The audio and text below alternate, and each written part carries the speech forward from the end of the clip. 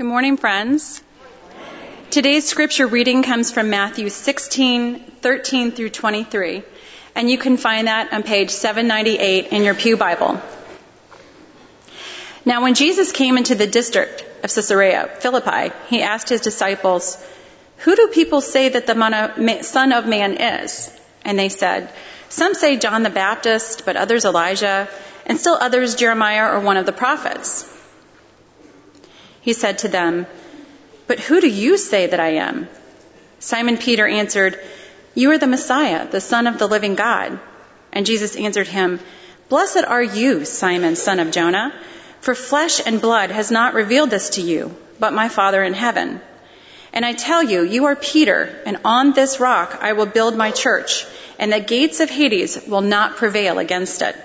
I will give you the keys of the kingdom of heaven, and whatever you bind on earth will be bound in heaven, and whatever you loose on earth will be loosed in heaven." Then he sternly ordered the disciples not to tell anyone that he was the Messiah. From that time on, Jesus began to show his disciples that he must go to Jerusalem and undergo great suffering at the hands of the elders and chief priests and scribes, and be killed, and on the third day be raised. And Peter took him aside and began to rebuke him, saying, "God forbid it, Lord. This must never happen to you." But he turned and said to Peter, "Get behind me, Satan. You are a stumbling block to me, for you are setting your mind on not divine things, but on human things." This is the word of God for the people of God. Thanks be to God. Did you see how quickly that happened? See how quickly Peter went from being bedrock to stumbling block? In 5 verses. Good morning, by the way. My name is Rob Lau, and I'm one of the pastors here. We're continuing our sermon series called The Rock, Flawed but Faithful. Peter was flawed and he was faithful, and what he teaches us is that our God exclusively uses flawed but faithful people to build the kingdom. And today, we are going to see both Peter's successes and his failures on display as we discuss this topic of bedrock or stumbling block. And I want to invite you right as we begin here, if you've got a Bible, turn it to Matthew chapter 16. If you don't have one, there's one in the pew back in front of you. But most of what we're going to do today is just walk through this scripture and try to unlock the depth of what we find in this text. First thing I want to do is locate it for us. Jesus took his disciples to the region of Caesarea Philippi.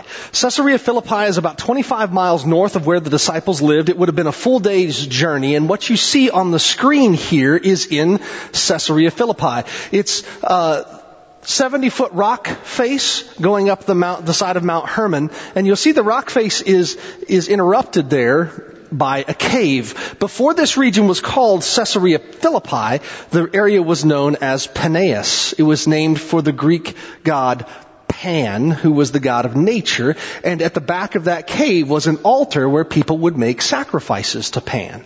But by the time Jesus took his disciples here, a temple had been constructed outside of that cave. If you look very closely, you can see some of the bedrock of that temple. A temple was built just outside of that cave, and the temple had been dedicated to the Emperor Caesar Augustus, the adopted son of Julius Caesar. Caesar Augustus, the first emperor of Rome, a profoundly powerful man.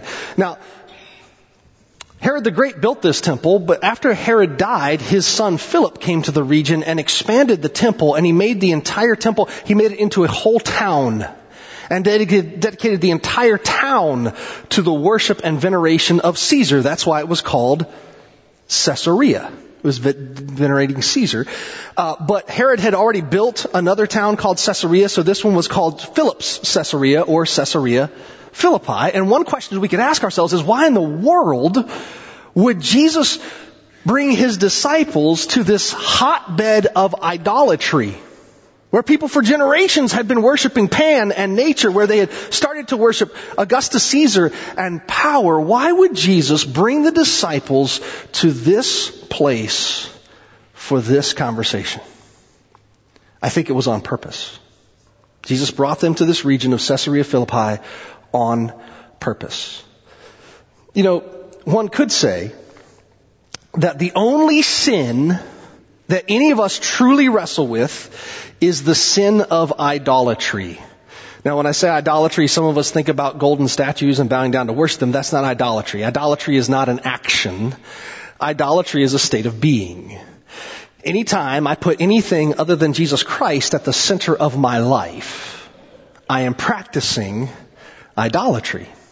And so Jesus brought the disciples to this supermarket of idols in order to ask them the question, who am I? Look at verse 15 with me, if you would. They came to the region of Caesarea Philippi.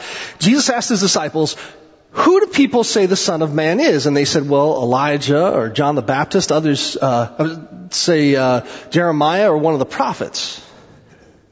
And then Jesus got to the real question, didn't he? But who do you say that I am? Who do you say that I am? And Peter pipes up and he says, you are the Messiah, the Son of the living God. What does that mean? You are the Messiah, the Son of the living God. Well, the word Messiah harkens back to the time of David. God made a covenant with David. God said to David, one of your descendants is going to sit on the throne of Israel forever. And Peter is saying, you are that descendant.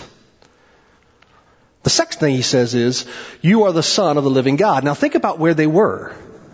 They were just outside the temple in the city named for Caesar Augustus.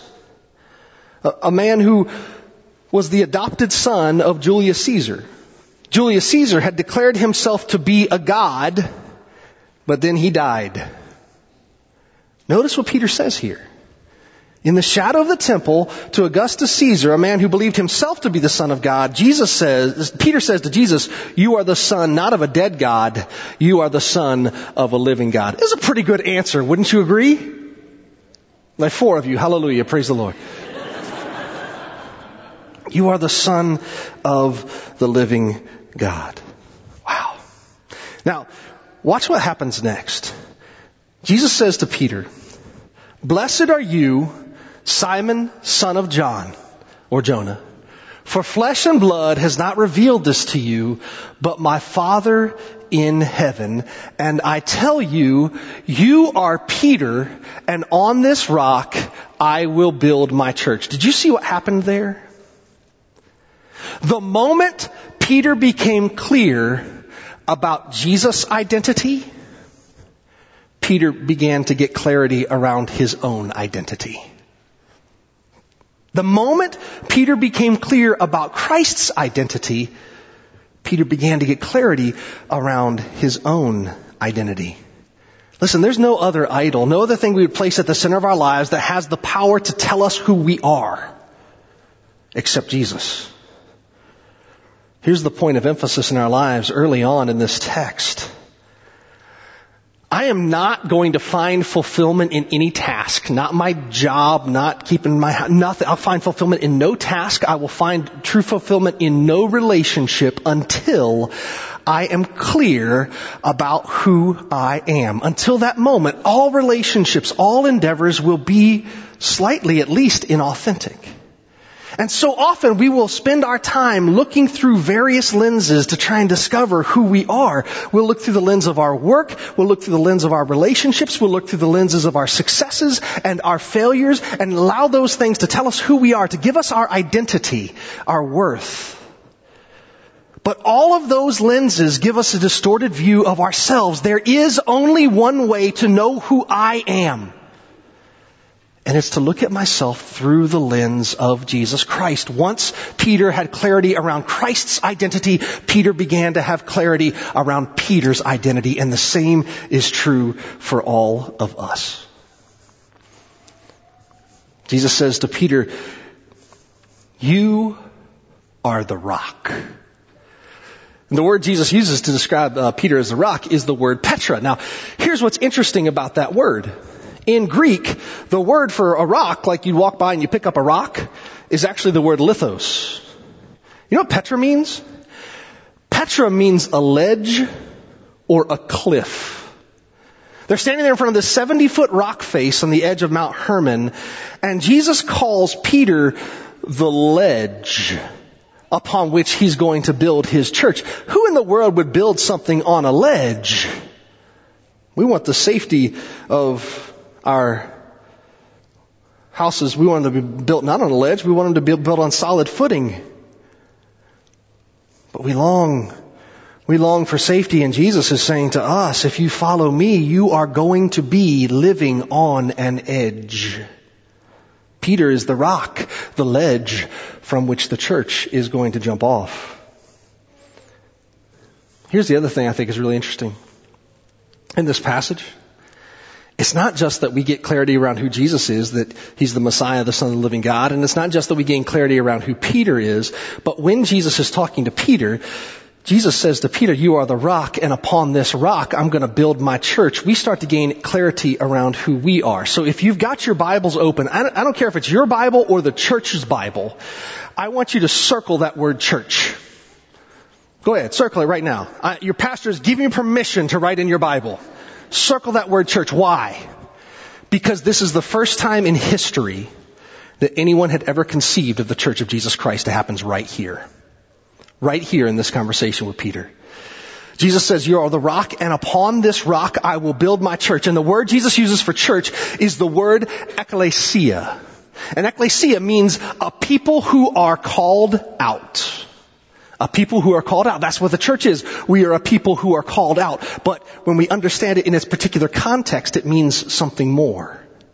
You see, in the ancient Near East, oftentimes towns would be together, they'd build a wall around the town, and they would elect or appoint some kind of a leader to help lead their town.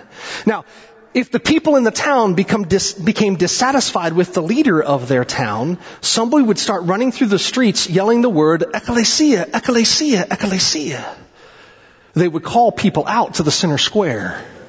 And once people were there, they would often unseat their leader and install a new leader. So when Jesus says, upon this rock I'm going to build my ecclesia, the disciples didn't just hear that they were a people who were called out. The disciples heard that the church was a people who are called out to revolution. That's the church. We are a people who have been called out to a revolution in the name of Jesus Christ. It's a revolution in which we say no to hate and yes to love, no to division and yes to unity, no to idols and the pursuit of power, and yes to the one true God and servant leadership. All of this was unleashed on the world because Peter began to gain clarity around who Christ was. I just want to show you something else about Peter in this moment as we're talking about the rock. Later in Peter's life, Peter would write two epistles, the epistles of 1st and 2nd Peter. I want to read you an excerpt from 1 Peter chapter 2, beginning in verse 4. It says this: Come to Christ, a living stone, though rejected by mortals, chosen and precious in God's sight, and like living stones, let yourselves be built into a spiritual house to be a holy priesthood. You see, it was upon the bedrock of Peter's faithfulness that others would begin to find Christ. But here's what Peter teaches us in his epistle. He says that we are all stones. All of us. That God is using us to be built upon. I think one really good question to ask of ourselves in the midst of this text is, have I allowed God to use me to be someone else's bedrock of faith? Who's counting on me to be their rock, to help them build their spiritual house? One of the things that's really exciting that's happening at Ebenezer right now, and it started just a few months ago, there are some men in our congregation who were feeling just spiritually unsettled. And they started to share this unsettled reality with each other. And they brought me into the conversation. And they started to dream about how the men of Ebenezer Church might stand up as a force for God and good in this world. And two things that I'm deeply impressed by their conversation. The first was this. These men were saying about themselves, they said, for years we've been poured into. People through sermons, through Bible studies, through relationships, people have been pouring into us. And now we want to start sharing those things that we have learned and those things that we know. And the second thing they said was, we want to help other people along their path. We want to be mentors. We want to be mentored. You know what they're describing? They're describing being living stones, church. Jesus says to Peter, you are the Christ, the Son of the living God. Or Peter says to Jesus, you're the Christ, the Son of the living God. And Jesus responds, you're Peter, and upon this rock I will build my church. Look what happens next. Jesus says, upon this rock I will build my church, and the gates of Hades will not prevail against it. There are two ways, I think, of understanding this idea that the gates of Hades will not prevail against the church. One way is to think that as the Church of Jesus Christ, we are going to be under assault from evil, but if we just hold on, everything's going to be okay. Unfortunately, that's not what Jesus really says. Jesus doesn't say the gates of heaven will hold, does he? Jesus says the gates of hell won't. Jesus wasn't advocating for a defensive posture. He wasn't saying keep your head down and wait for the barrage to stop. Jesus was saying if God's people take the fight to darkness, the gates of hell will not survive the onslaught of the church. Not even death will survive this revolution. So one question that could emerge for us from this part of the text is this. Have I been sheltering in place, waiting for the barrage to stop? Or have I been taking the fight to darkness?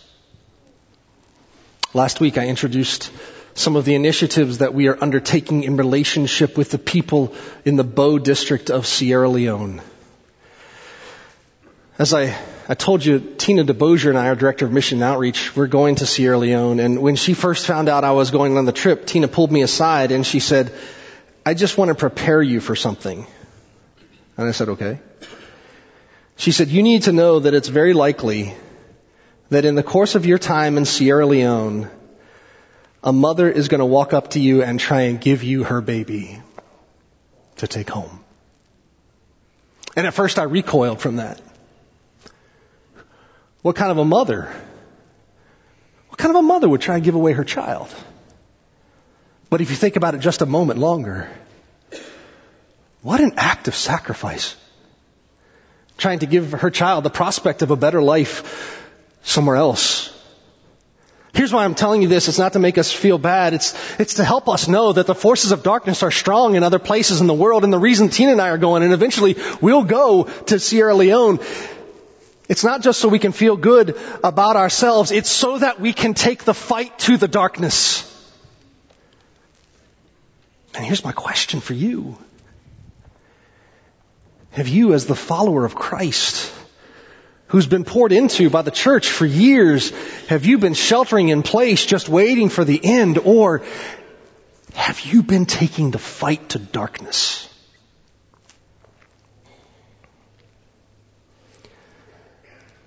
The next thing Jesus says in this passage is, He says, I will give you the keys of the kingdom of heaven. And whatever you bind on earth will be bound in heaven, and whatever you loose on earth will be loosed in heaven. This is an important passage in our Christian tradition. It's in large part because of this passage that our Roman Catholic brothers and sisters esteem the primacy of the papacy, why the Pope is so important. It's partly because of this passage that our Roman Catholic brothers and sisters believe the Pope has the power of excommunication to exclude someone from the community of the body. I have a wife who grew up Roman Catholic. I have family members who are Roman Catholic. I have friends who are Roman Catholic. And I'm here to tell you, people can grow in love with Jesus Christ in the Roman Catholic Church just like they can grow in love with Jesus Christ in the United Methodist Church. But I want to offer an alternative interpretation of this text. See, the things that Jesus says about the power he is giving is he uses the words, I'm giving you power to bind and I'm giving you power to loose. And those words were exactly the same words used in the ancient Near East in Israel when rabbis would come together and they would debate the merits of a biblical text. They'd come together and they'd have these conversations, and then they'd go out to their community and they would say, after much debate and prayer, we've discovered that this activity is forbidden by Scripture. And when the rabbis said this activity was forbidden by Scripture, the language they used to describe that was they said this activity is now bound. Now sometimes they'd come together and they would pray and they'd read the Bible and they'd interpret and discuss together, and they'd come out to the people and they say, after much prayer and discussion, we've found that this activity over here, this thing is now permissible. And when they made something permissible, the language they used was this thing has been loosened. So if you put that in context, what's happening? What's Jesus really telling Peter? I believe that one way to understand this passage is to say that Jesus was telling Peter and all those who come after him, you have the power to bind things like sin.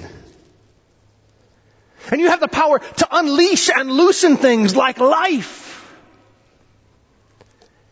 If you are willing to interpret, apply, and share the Word of God. Because that's what the rabbis were doing so long ago. They were interpreting, applying, and sharing the Word of God, binding and loosing it. And Jesus tells Peter and the church that would follow him that we also have the ability to bind things and loose them if we are willing to interpret, apply, and share the Word of God. Peter was the rock. He was the ledge that the revolution of Jesus was going to jump off of. He and those who followed him had the power to bind and loose based on their interpretation and application of the Word of God. Like all of us, Peter was faithful at times. And like all of us, Peter was flawed at times. Just moments after the revolutionary encounter that Peter has with Jesus, Jesus starts to talk about what comes next for him. That in just 6 months' time, Jesus would find himself crucified. And that he would be resurrected from the dead. Jesus is doing his best to prepare the disciples for what's going to happen later. And the Bible tells us that Peter did not want to hear this. Look with me in verse 23. Peter took Jesus aside and began to rebuke him. Can you imagine that? Peter took Jesus aside and began to rebuke him, saying, God forbid it, Lord. This must never happen to you. I think what we're seeing is that Peter was prepared to be the rock upon which the revolution of power was built. Peter was unprepared to be the rock upon which the revolution of sacrificial love was built. And Jesus responds to him in kind of a harsh way. Jesus turns to Peter and said, get behind me, Satan. Ouch. Why would Jesus say that? Well, you remember back at the beginning of Christ's ministry, Jesus had been baptized and then he went into the desert for 40 days and was, at the end of that time, he was tempted. And Satan tempted him in 3 different ways. The third and final, and I think the most difficult temptation, was that Satan took Jesus up on a mountainside and he showed Jesus all the kingdoms of the earth. And what Satan said to Jesus was, I will give all of this to you if you'll just bow down and worship me. You know what the real temptation there was? Satan was trying to give Jesus everything without Jesus having to go to the cross. And that's exactly what Peter was trying to do too. It's exactly what Peter was trying to do too. There's no need to go to the cross, Peter said. We can take this thing by force. We have seen your power, Lord. You know, God could compel our obedience anytime God wanted to, simply by taking away our human freedom. Jesus Christ didn't come to the earth to compel our obedience. Jesus Christ came to the earth to win our hearts, and that can't happen through the exercise of power. It can only happen through love. So Jesus says, "Get behind me, Satan. You're a stumbling block to me." In the span of just 5 verses, Peter goes from being the rock upon which Christ is going to build his church to being a stumbling block to the cause of Christ. Why? It's because Peter didn't understand. Peter thought that true change came from power. Jesus had actually taken them to a place where power was being worshipped. This whole place was named for Augustus Caesar, the most powerful man in the world. Peter thought that the Jesus Revolution was going to be one of power, a military uprising. All of the disciples believed that from the time they were children. They were told about the Messiah who was going to come and unseat Rome and return Israel to power.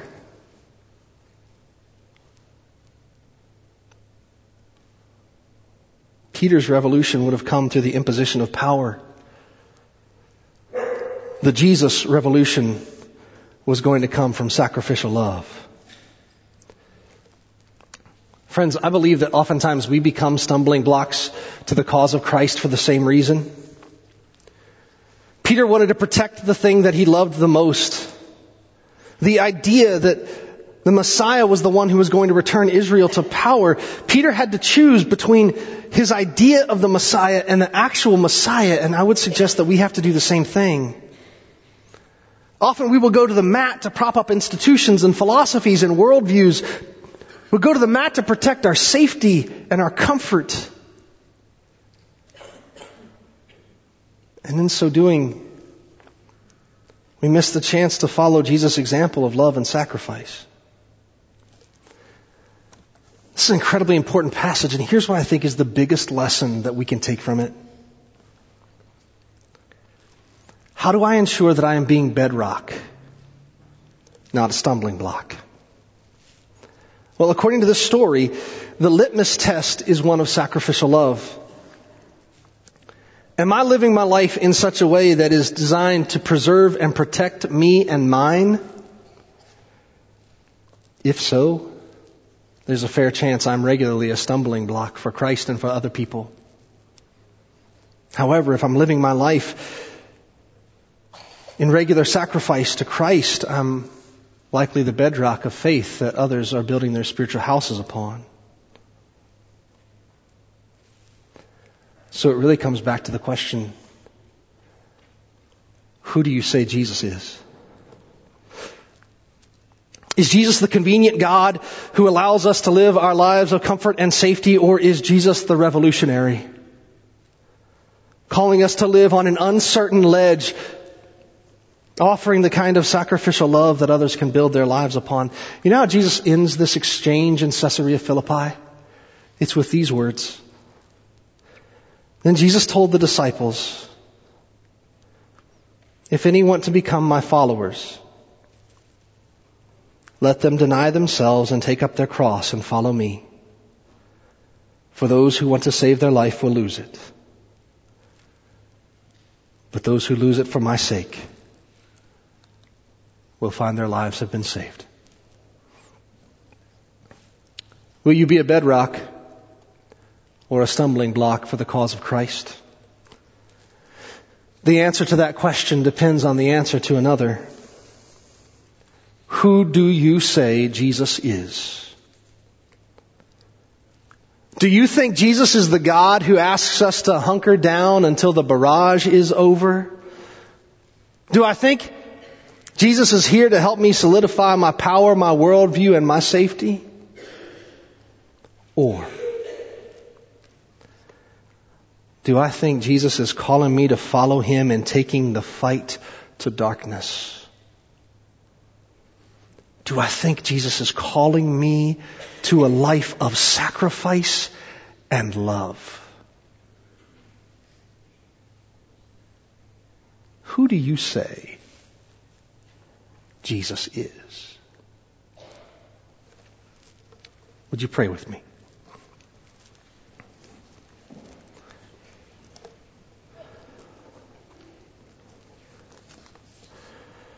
Holy God,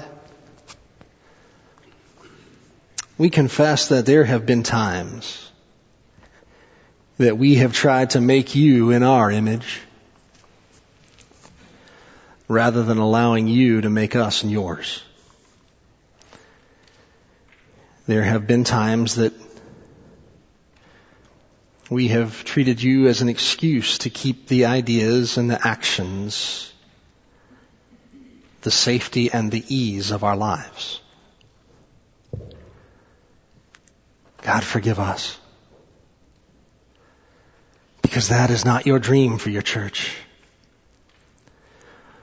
You call your people out to a revolution, not of power,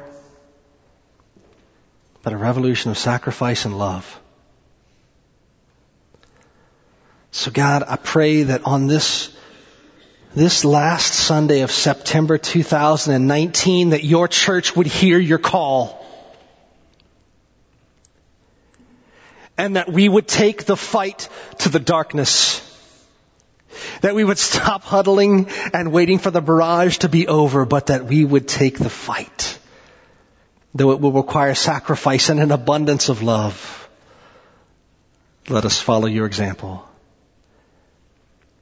And together build your kingdom as we change the world. We pray these things in the name of Jesus Christ our Lord. And always for the sake of his kingdom. And all of God's people said, amen.